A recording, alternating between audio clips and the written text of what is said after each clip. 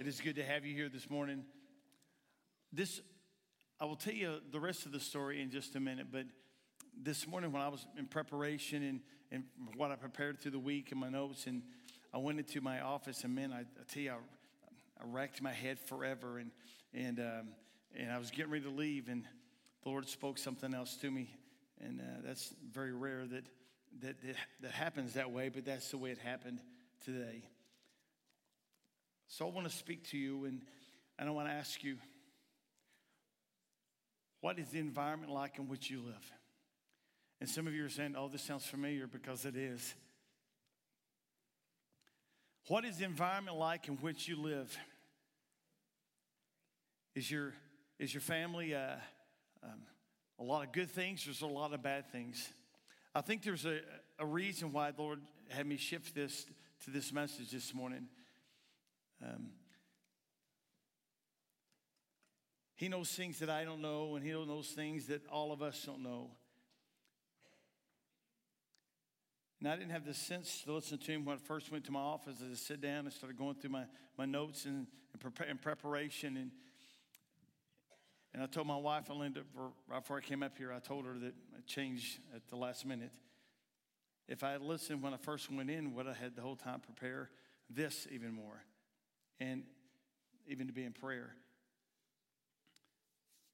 But I wonder what kind of environment we're in. What kind of environment am I staying in? What occupies my time? What occupies my thoughts, my patterns? And no one here is exempt from this, because even in the lives of believers or unbelievers alike, it's the same, and the same battle that goes on with our time and what goes on in the environment of our life. Are you stuck? Are you feeling hopeless? Are you liberated? Are you free and happy and glad? Is everything perfect in your life? Well, I can tell you right now, everything is not perfect in our life. It isn't. But one thing about it, I can have liberty and still be free. Are you creating an environment that causes people to thrive, or drawing the very life out of them? I was talking to someone in the last couple of weeks, and they were in a situation that everything they'd done, there was life being drawn out of them. They couldn't do anything right. There was always a negative a heaviness when they walk into their house. They would go home and thinking it was a place of liberty, but it wasn't a place of liberty. It was a place of heaviness. And it wasn't anything that came from God. It came from someone else. And a wrong spirit upon you, or a wrong thinking upon ourselves can influence everyone in our family, make everybody in our family absolutely detest life and hate life.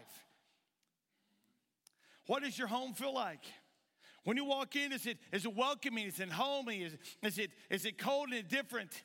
I think about my wife, and as we get a little later in the years, and whenever the girls are gone or whatever, we go in there, we sit down, and we plop, and we sit in our chair, and we watch reruns or watch the recorded versions of The Voice. And you don't know how many times my wife says, I miss the girls. Because the environment is different. It's different when they're not there. It's not bad, it's just different. What does your home feel like? Do people want to dwell in it? Do they want to linger there?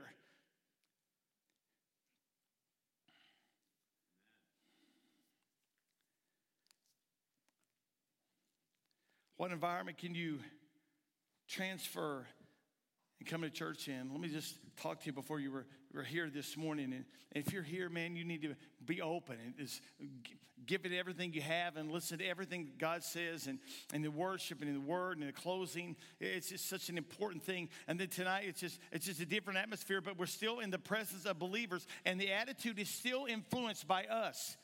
You know, I've been around people before that in church, and they can have such a heaviness upon them that they spread it to everyone else, and it causes a blanket upon the whole environment. And hopefully this morning you can walk into a different environment. Do the people get drawn into your environment, or do you get drawn into theirs? Do people get drawn into your environment, or do you get drawn into theirs?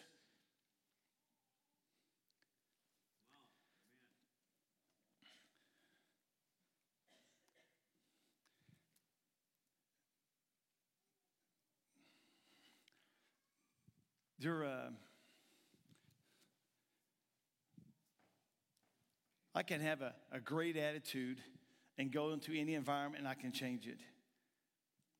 And I can have a rotten attitude and then go to the holy and the greatest environments and totally change it. It may not influence everybody, but it influences me and those right around me. And that tells us a lot about the power of influence in our environment and what's going on.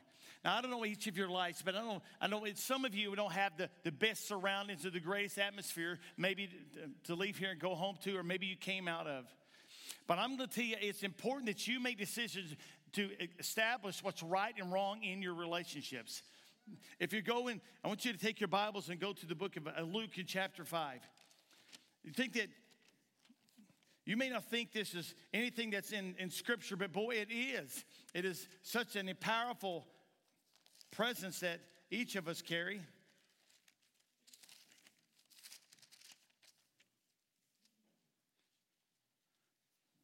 The right environment, this is the first point. The right environment is necessary. Let me go back and read it. The right environment is necessary to open your faith, to operate in faith. The right environment is necessary to operate in faith. In Luke chapter 8 and verse 50, we had Jesus in a very complicated situation here, and he's speaking to the people, so just read along with me if you will. When Jesus heard it, he answered him saying, "Fear not, only believe." And she said, "And she shall be made whole." Now, this is the first statement, and that's important. But I want you to notice the next couple are things of only negative, and the impression other people put upon the parents of this one whose daughter had passed away. When he came into the house,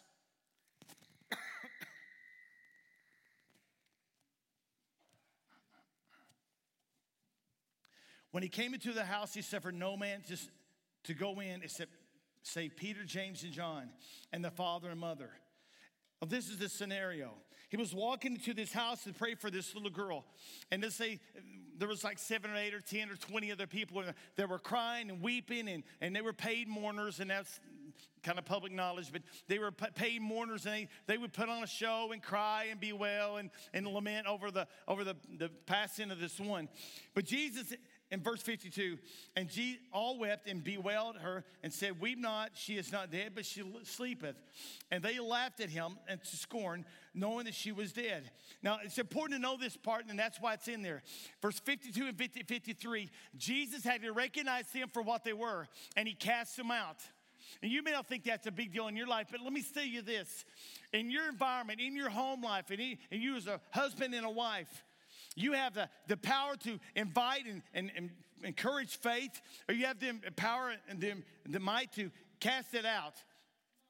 In verse 54, and he put them all out and took her by the hand and called, saying, "Maid, arise." And her spirit came to her, and she arose straight up, and they commanded to give her meat.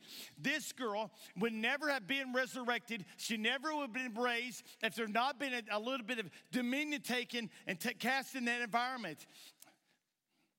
Man, it's so many times I've been in a rotten environment around people, even in work, and even in work it just applies. You can go into an environment where everybody's talking and everybody's saying things in derogatory sense, but it's up to you to determine what the difference and outcome is. It really is. It isn't always everybody else's influence. It's about the power of our influence. I get in. Let me go to my notes. 54, 55 showed how important was the attitude. How important was it? But sometimes my wife is just a remarkable lady of faith. Sometimes she's negative. Sometimes she's giving me a lecture. And sometimes, well, yes, she is. And sometimes I get in trouble about things. But there are times that she sits down, and like I give this example Wednesday night when I was here. She gave me a scripture. Told me to break it down and interpret it. And interpret it in how I would see it. And she would start talking about bringing out faith in this interpretation. I won't go into detail. But she really, really encouraged me in my environment, because in my environment, I was getting darker and darker and depressed, or whatever you want to say. But she brought a brilliant light to a situation that was hard. The next place I want you to go is in Genesis chapter 1.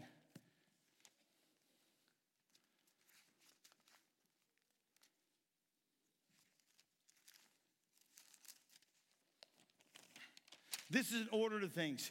And everything has to have order. But in Genesis 1 and 2, God established order into things that the atmosphere was correct for production, for blessing, and for prosperity, if you will. Chapter 1 and verse 2. In the beginning, God created the heavens and the earth was dark, and the earth was without form and void, and darkness is upon the face of the deep. And the Spirit of God moved upon the face of the waters. In the beginning, this is so important that from this time on, every little miracle, every creation, every person, every animal, everything that went on, it had to do with the proper order. And in your life, in my life, if we don't maintain an order,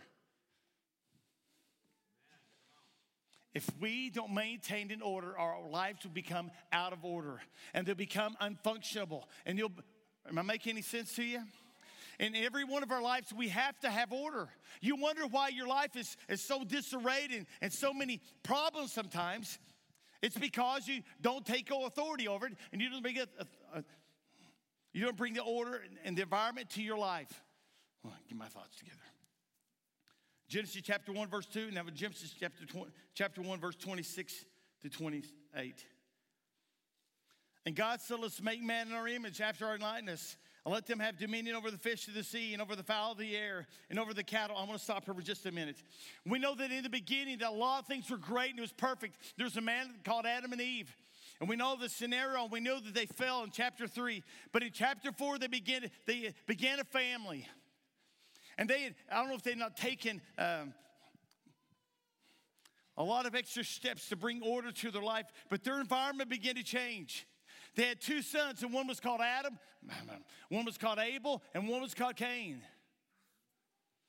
Remember those guys? And the older one, Cain, what did he do? He slew Abel. What was that environment about? You can look at, I'm just going to go there. Chapter 4 and verse 3 through 5, then we'll go down. And in the process of time, it came to pass that the fruit of the ground, that Cain brought the fruit of the ground as an offering unto the Lord. And Abel also brought the firstlings. Did you hear that? The firstlings of his flock and the fat thereof. And the Lord had respect unto Abel and his offering, and to his offering. But unto Cain and to his offering he had not respect. And Cain was very wroth, and his countenance fell. This is an environment, and this is a critical point. At his time, he felt that it was silly, he was frustrated, and it was God's rules that he wasn't meeting. And he brought the fruit. He thought his fruit and vegetables should be accepted, and God didn't accept them. Verse 6. And the Lord said unto Cain, why art thou wroth, and why is thy countenance fallen? It is so frustrating in every one of our lives, and you know who I'm talking about. Not here, obviously, but in your family or in your situation, when someone is downcast and someone's aggravated and someone's heart is not into whatever they're doing, it is obvious that their countenance is fallen and they're not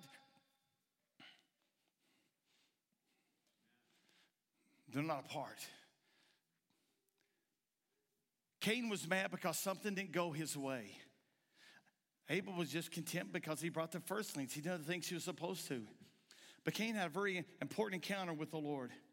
And the Lord said unto Cain, why are you wroth? And why is thy countenance fell?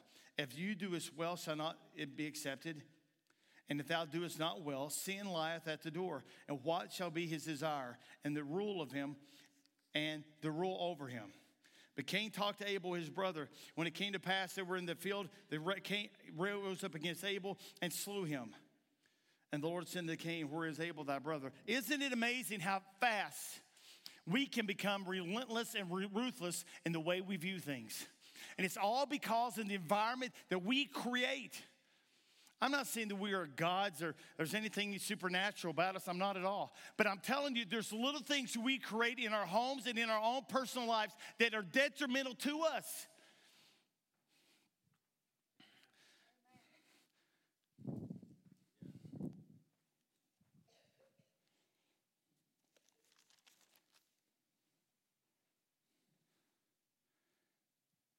But chapter 1 and 2 of Genesis were great. God was pleasant.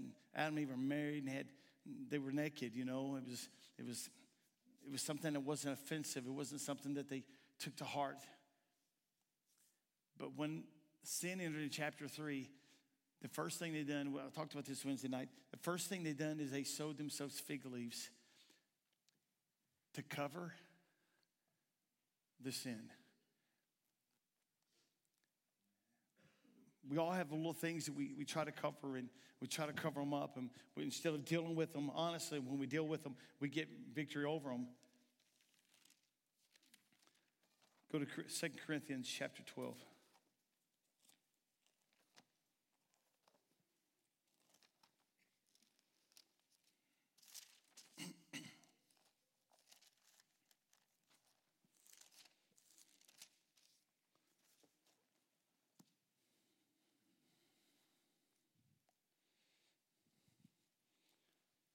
When you think of an environment, you think of someone being in charge and barking orders maybe, or whatever it may be, or maybe a real compliant person. It's real sweet. You remember teachers you had in school. If you're out of school, you remember them. If you're in school, you still remember them. And there's teachers that you had that you went in their classroom and it was such a peaceful atmosphere and you're drawn to them and you couldn't wait to hear them talk and them to teach, and they were great influencers. Then there was others who you just went in, they wanted to get it over with and get you out of their hair, and you walked in and there was no respect and there was no drive to listen. But in this situation, we have someone who understood authority that we don't always stand. But I call this one, Who's in Charge? Chapter 12, verse 7. Unless I should be exalted above measure through the abundance of revelation, there was given unto me a thorn in the flesh, the messenger of Satan, and to buffet me. Lest I should be exalted above measure. So let me stop here just for a second. Why did he have this messenger of Satan introduced to him?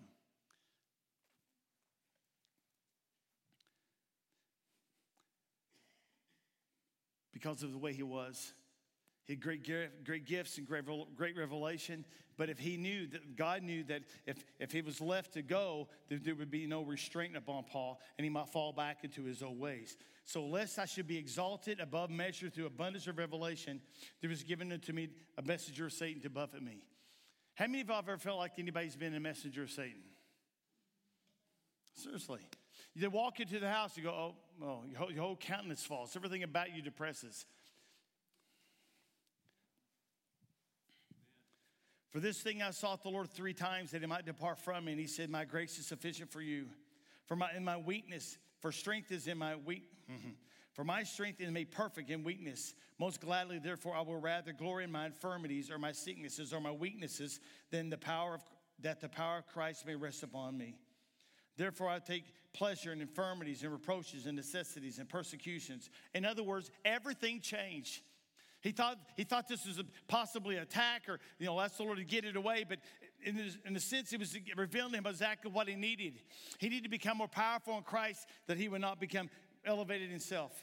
It didn't happen the way he wanted, when he wanted, or how he wanted.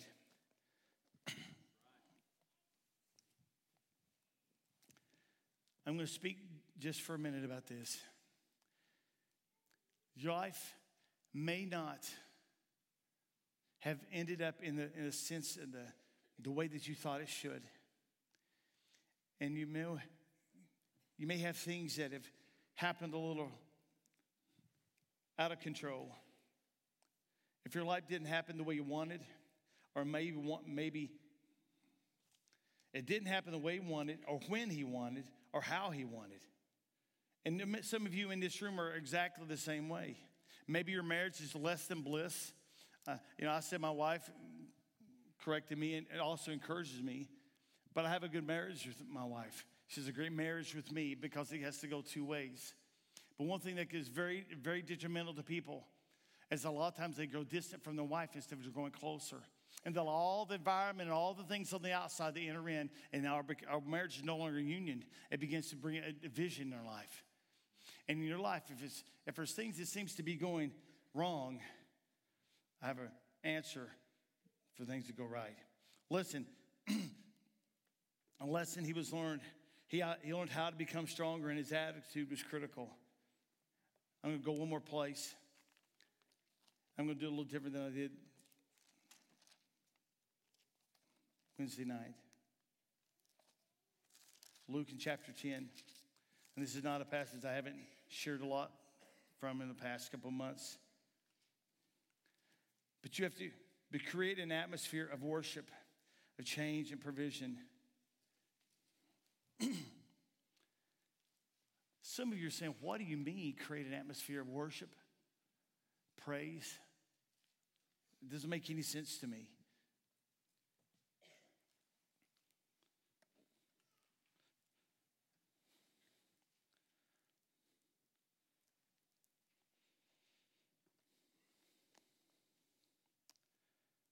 There's a lot of things that come about when the environment is correct.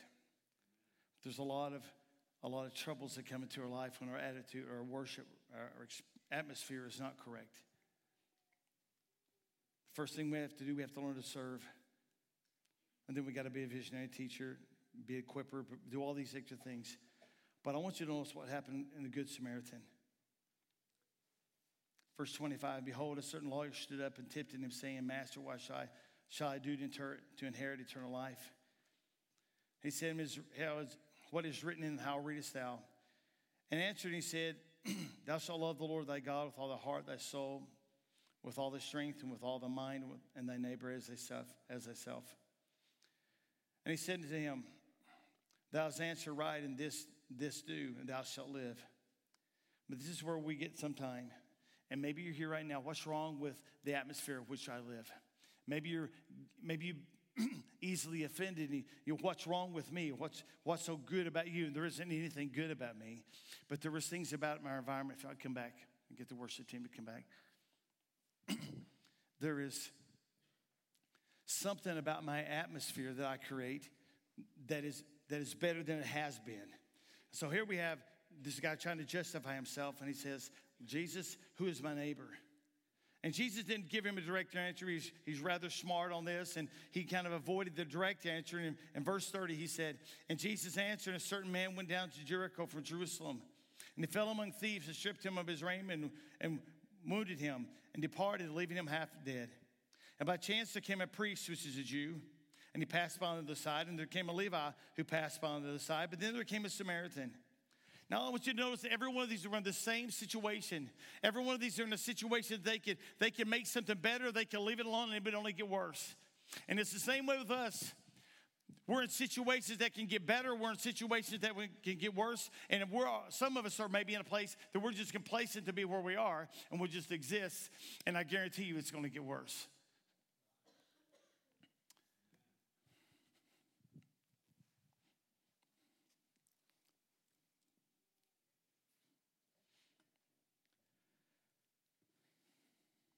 And he went to him, verse 34, bound up his wounds, pouring in oil and wine, and set him on his own beast, and brought him in, took care of him. And on the morrow when he departed, he took 2 pence and gave to them, and said to them, I'll take care of him, and whatever thou spendest more, more when I come again, I will repay thee. Now, which of these two? They were all three in an environment to create an atmosphere. And I begin to think about us. Is the atmosphere of my life better this year than last year? Better this year than it has ever been? Or is the atmosphere of my life extremely bad? I want you to bow your heads with me. We shall begin to play.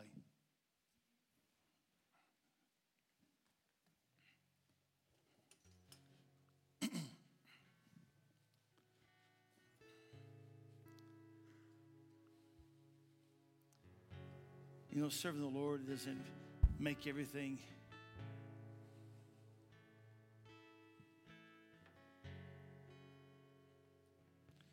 It doesn't make everything perfect, but sure has an influence upon us on the way that we live.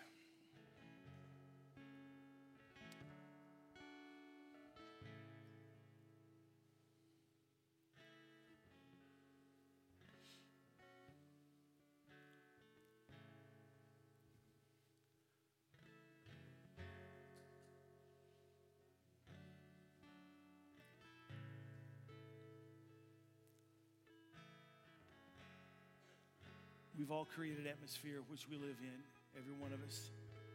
Myself, very much so. My wife, so have my kids. And our grandkids are beginning to create atmospheres in which they dwell in. If you will sit back and look at your family, look at your different ones in your family, look at how they're living and how they're thinking and how they're operating, they're creating an atmosphere. And it's either an atmosphere of great things or things make sense and things are going correctly, or they're creating an atmosphere that's not too beneficial.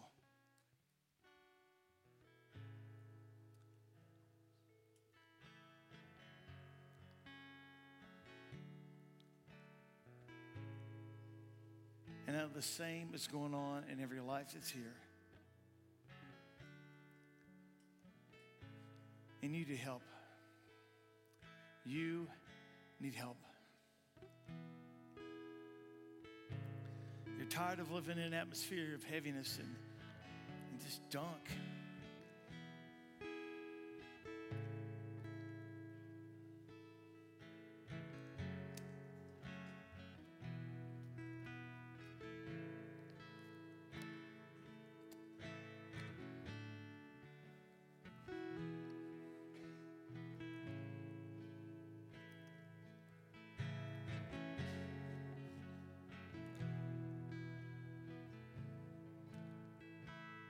I really feel that there's someone here in particular who's wondering about their life, all the directions that it has went. But the atmosphere is something that you welcome. But there is an atmosphere that's better.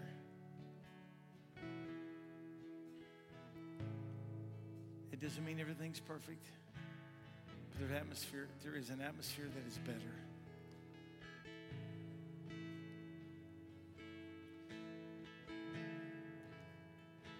Years ago, 3 years ago almost, that we built this church, we designed this platform and decided to put altars all down the front of it, all the way around. And there was one thing in mind.